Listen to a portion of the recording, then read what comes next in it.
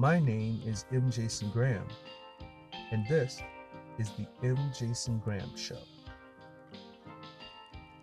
Registered trademark, manifest, legacy. When I think about the word legacy, I think about men like Walt Disney. He died in 1966, and yet the impact of his ideas are felt by hundreds of millions of people today.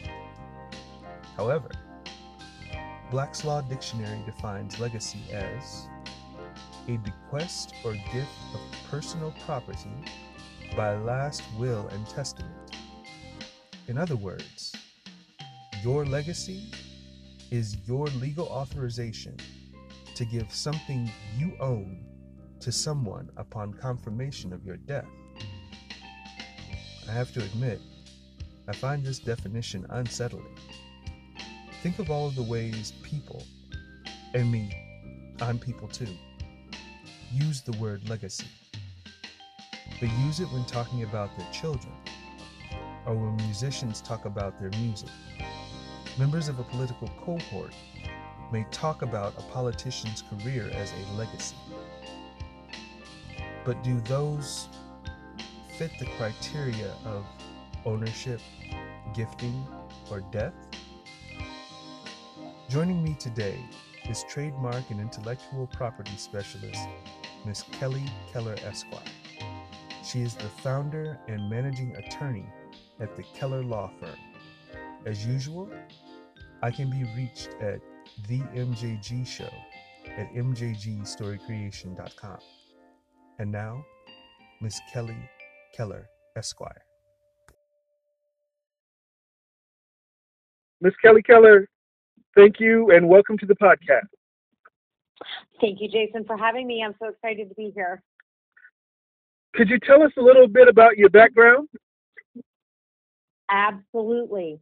I am an intellectual property attorney, which means that I focus primarily on helping small business owners protect their brand names and their creative works, and also help them do business online. So it's basically all things on the internet, so to speak. So I am an intellectual property attorney. I am also a part-time law professor and a very, very passionate educator. I strongly believe in the importance of legal literacy for small business owners. So I'm really passionate about creating content that is helping or aim to help creatives and brand owners to better understand how the law affects their business so that they can be better business owners.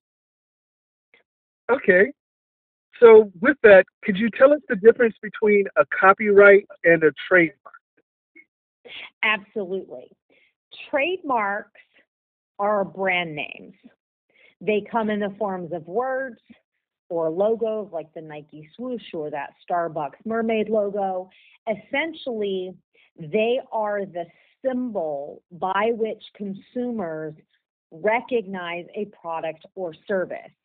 We call them in the law source identifiers. That means that when you see the word Nike or Reebok or Starbucks, or you see that Nike swoosh, or you see those Olympic rings, you automatically have an impression as to whether or not you trust that product or service. It essentially says, I trust the source of that product or service. I might not know exactly where it comes from, but I know whoever is producing the products or services under that mark is something that I trust. It is literally the thing that it is literally the symbol by which people recognize any product or service. A copyright, on the other hand, is actually creating original works of what we call authorship. In the law, we use the word author to refer to any type of creator, whether that's a writer, a podcaster, a blogger, a painter, graphic designer. So any creative work, whether that's words like blog posts, we call those literary works, or for actual designs, pictures, things like that.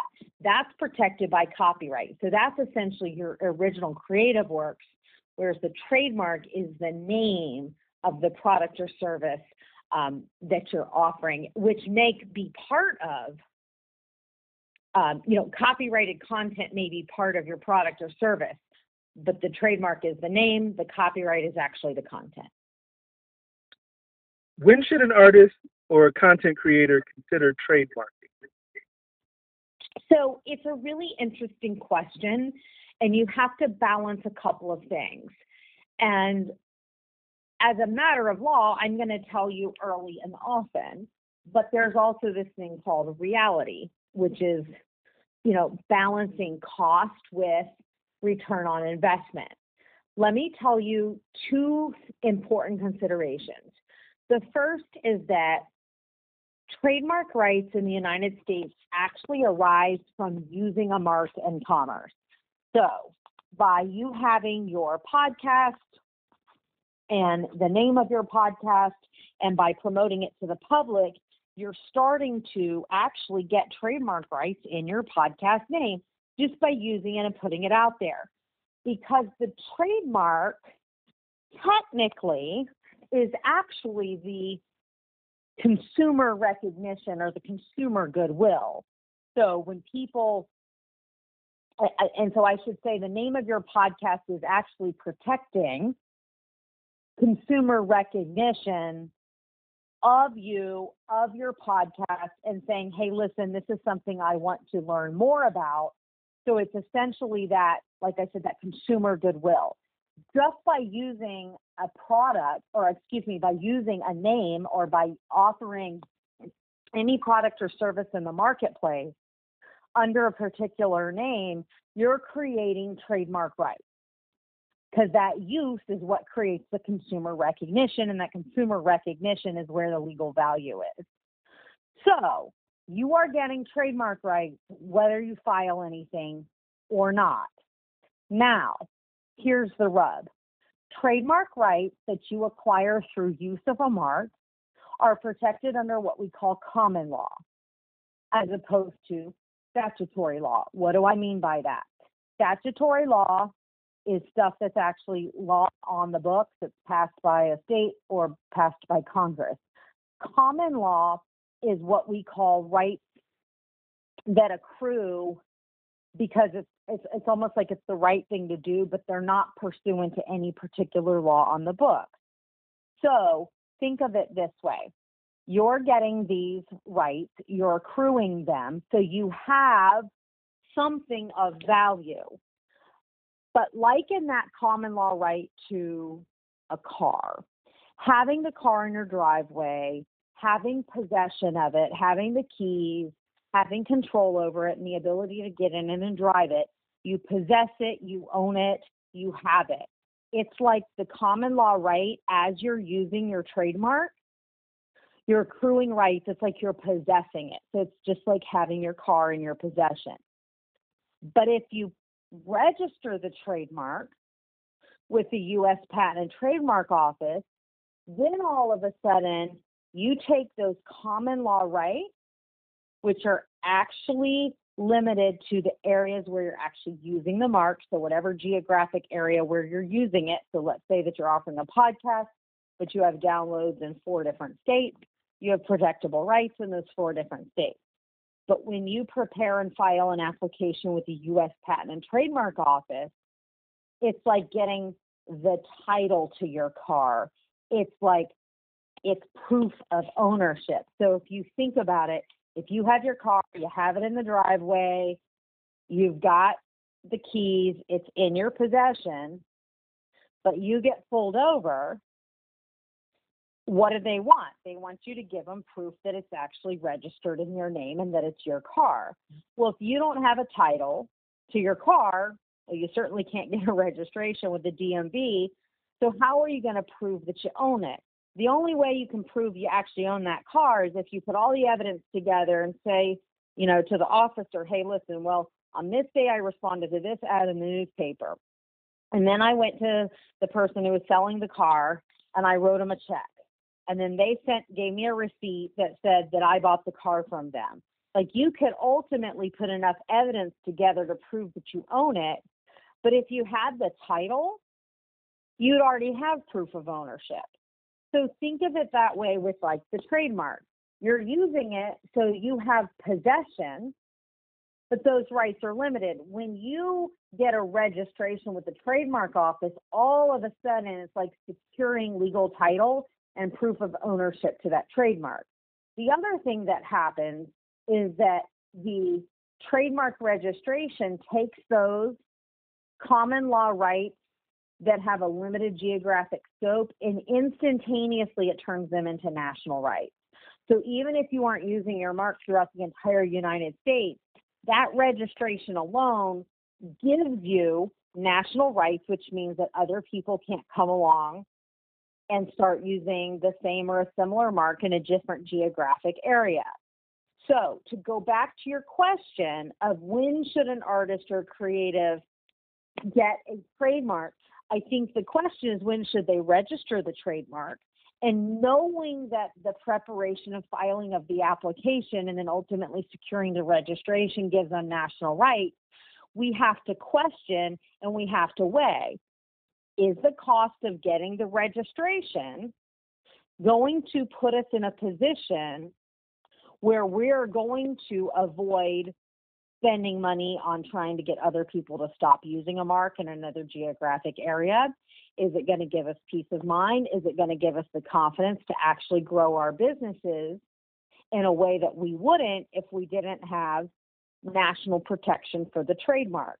So I always say it's a 3-step process. The first one is this trademark part of your unique distinction in the marketplace? Is it something that makes you different from other people? So is it so unique that if somebody else were to use that mark and they were to offer a competitive service, would it actually hurt you? And so that's the first question. Is it part of what makes you unique? The second question then, does it actually have commercial value? Meaning, is it something that actually helps you make money? So for example, as a lawyer, the name of my law firm is the KELLER Law Firm. So that's my trademark. But I have a product that I will call trademark registration. Trademark registration is nothing that's unique to me. Other lawyers can use it. It's nothing that helps me make money. It simply describes to a customer what my service is. So there's nothing unique about those words. Whereas there is something unique about the KELLER Law Firm, and I don't want other people to use the KELLER Law Firm for intellectual property services. So I wouldn't care about protecting trademark registration because it's not part of how I make money. It's not anything distinctive to me, and it doesn't create any commercial value in and of itself. So the first question was, is it something that makes you unique? And second, is it part of your commercial value?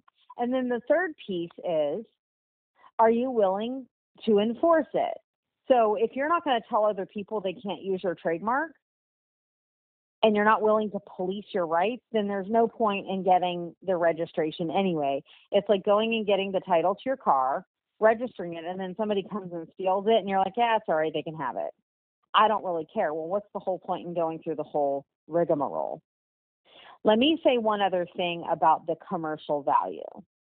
One of the things that we see a lot with small businesses, especially small creative businesses, is we get really, really excited about things we want to do. We name our products and services in a way that means a lot to us personally, has a lot of sentimental value, but it's not necessarily something that will play well in the marketplace. So I always use this example. If you're somebody who's going to offer like a consignment store and you're going to sell it online, or you're going to sell have clothes available for consignment online, and you want to call it Angels, Fairies, and Pixie Dust consignments. So if you live in a geographic part of the country where Angels, Fairies, and Pixie Dust is something that would be really attractive to your target client, then that's probably something that helps you make money. It has commercial value.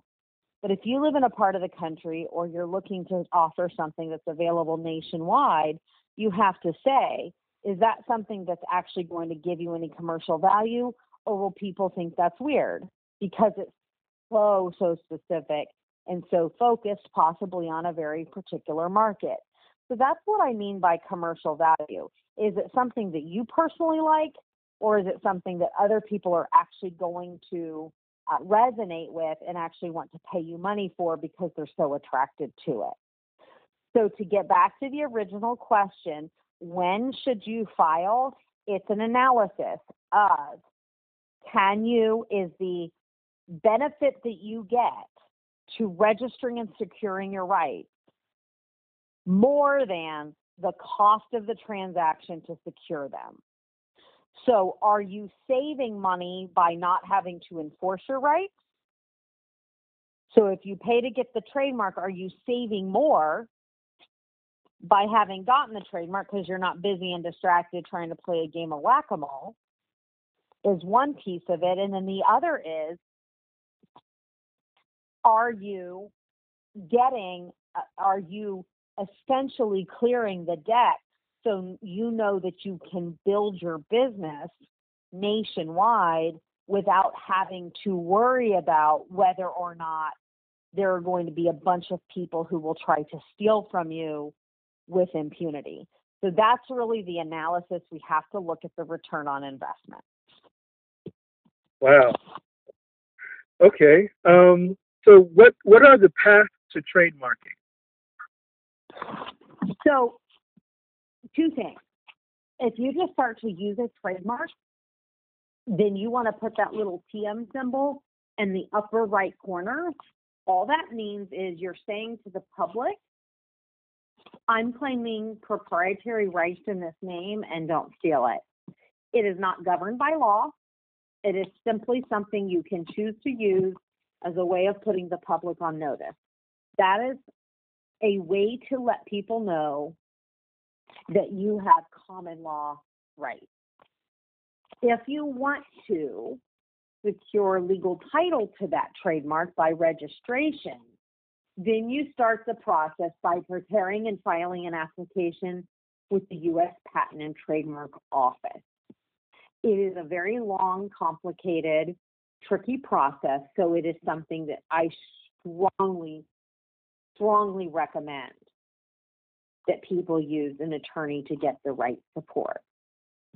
So it's preparing and filing a trademark application if you want to go that route, or at least using that little TM symbol as a starting point. You can't use the circle R unless and until the trademark is actually registered with the U.S. Patent and Trademark Office.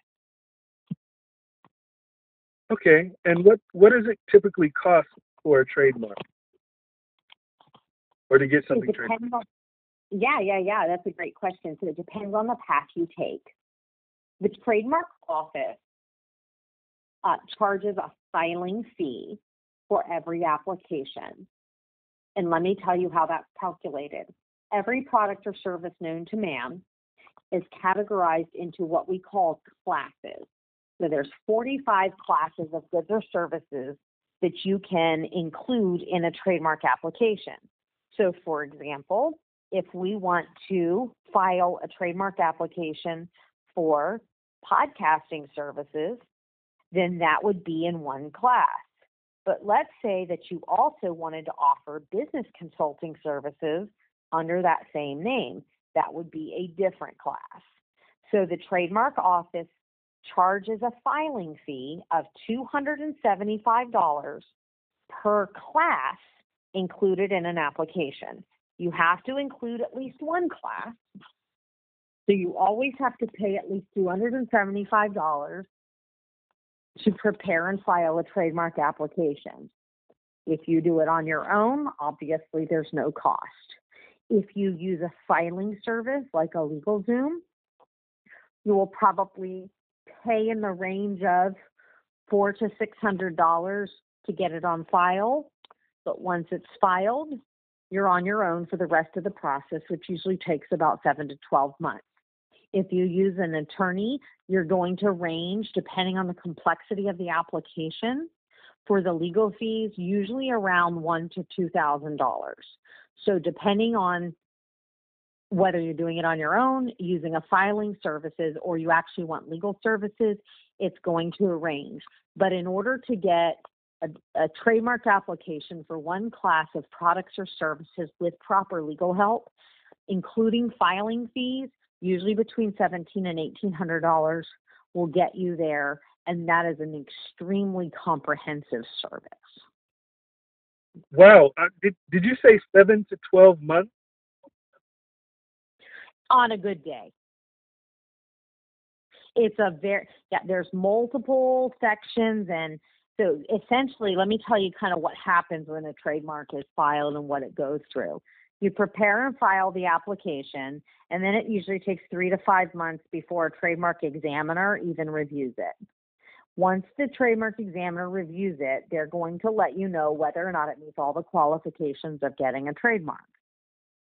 Then you go back and forth with the examiner, and once the application is in good order to move forward, then it goes into what's called publication. What that means is there's a time period when anybody who believes they'll be harmed by the trademark being registered. So let's say you're using it in 4 or 5 states and someone else is using it in a different 4 or 5 states, and you go to get national rights. They're like, hey, I already have rights out here. You can't get your rights where I am. They have a chance to oppose the mark. If you get through that opposition, that publication period, it's published for the public in order to decide if they want to oppose it, then provided the mark is actually in use, then it will ultimately register. 7 to 12 months without any blips. It's a complicated process, and it is there's a lot of moving parts, so it's not as simple as just filing it and then automatically get it. There's a lot of legal thresholds that you actually have to meet in order to get the federal registration. Wow. So many things to consider. So could you give an example of a time when there was a client that was relieved that he or she had gotten the trademark, had registered their trademark? Absolutely, because as soon as somebody else came along and wanted to start using the same or similar name, guess what was really cool is that the trademark office, if somebody files an application for a trademark that's very close to another one that's already registered, the trademark office will reject it before you ever have to take any move yourself. Okay? Mm-hmm.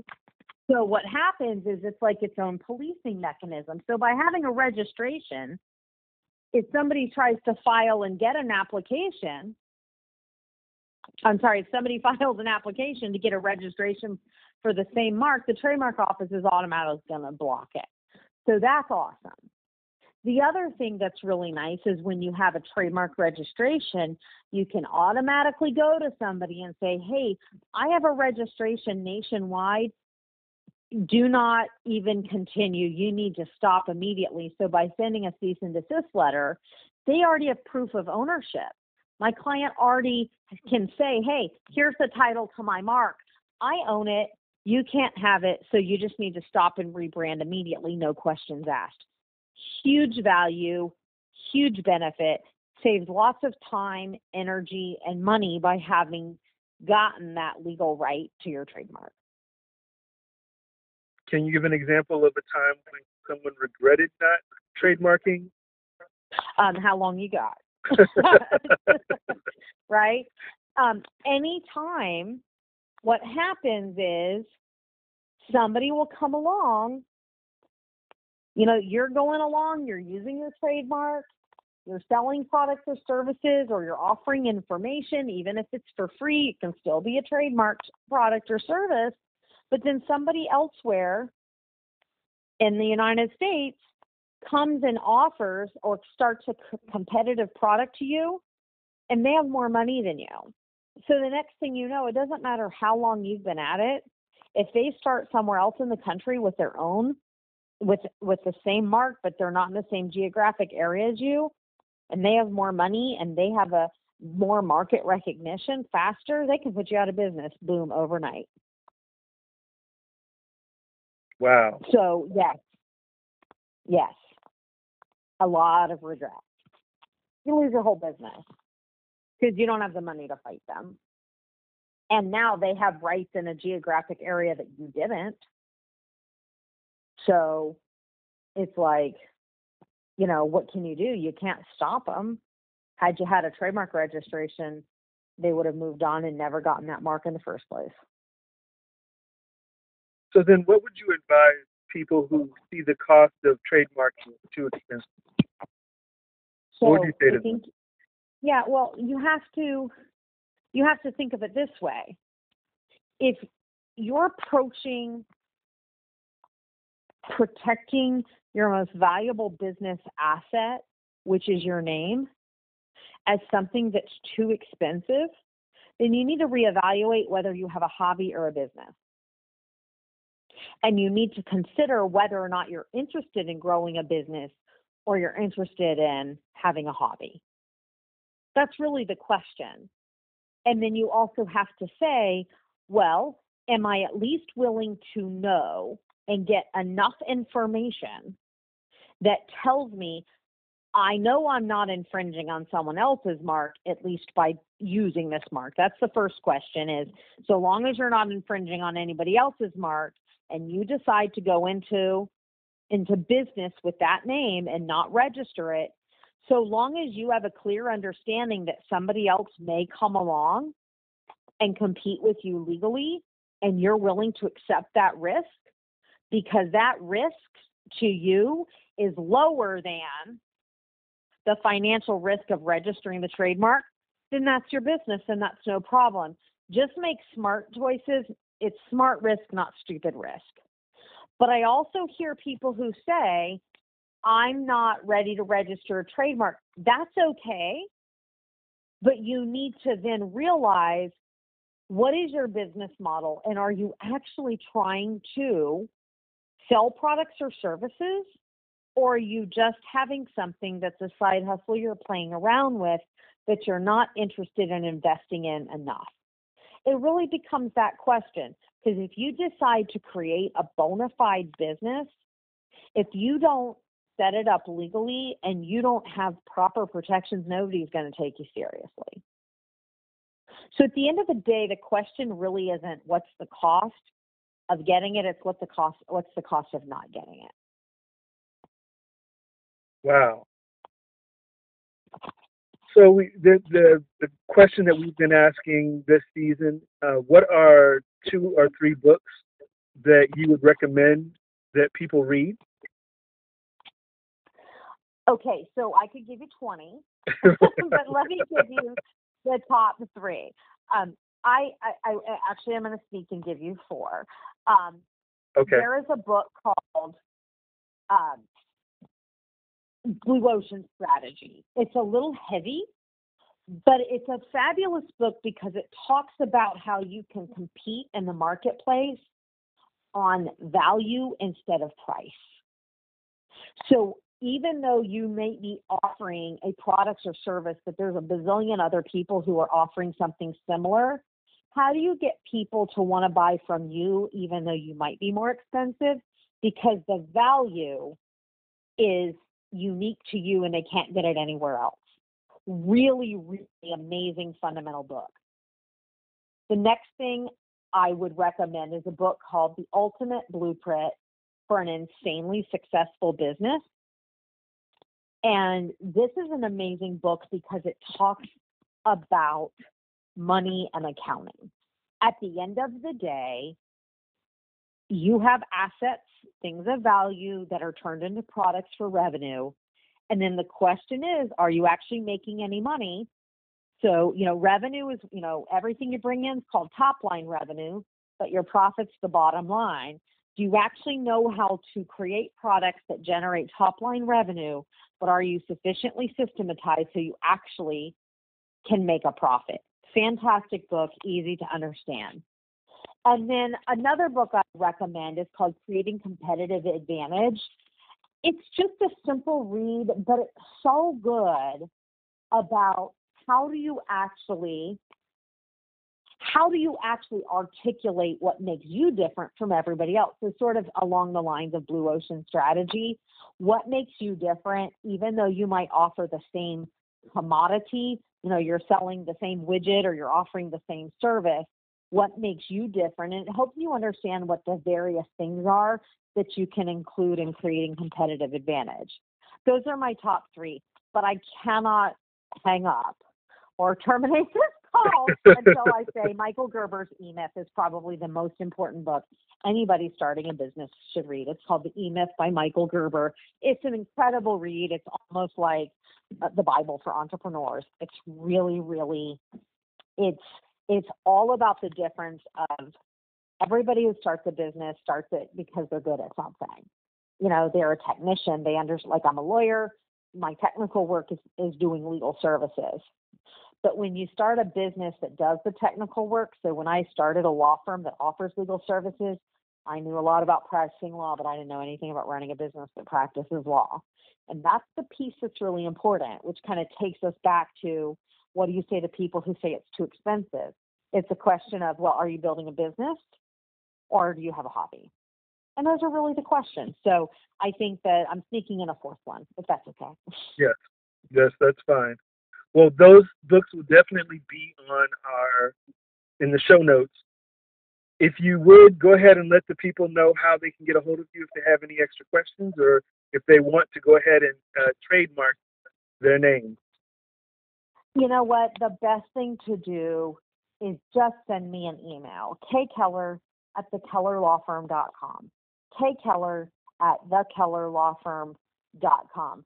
Shoot me an email and just say that you listen to this interview, and we'll make sure that we get a call on the books for you and have a quick chat to see if it's something that you're ready for, that we're a good fit to be able to provide a service to you. Or if we're, not, then maybe we can direct you to some resources that are available to you. I should also say stay tuned, because my podcast, The Trademark Girl at thetrademarkgirl.com, is coming soon. I would like to thank Miss Keller Esquire for joining us today. Her experience and insight make a very clear path for those entrepreneurs that strive to be small business owners. Walt Disney believed in his value as an artist enough to codify that belief by investing in the protection of his IP. Most notably, characters like Mickey Mouse, a character that has been synonymous with his company, the Walt Disney Corporation, from its very beginnings. A character whose image serves as a corporate trademark. Walt Disney's grandchildren own about 3% of the company, give or take, mostly take. 3% of a $130 billion empire. So, what about your legacy? What's your last will and testament looking like? Next week, we close out the land and property art with Dr. Anissa Ramirez. She is a science educator, material scientist, and patent holder. Share this episode with a would-be entrepreneur or business owner. And don't forget to like, favorite, or subscribe. Until next time, take care of each other.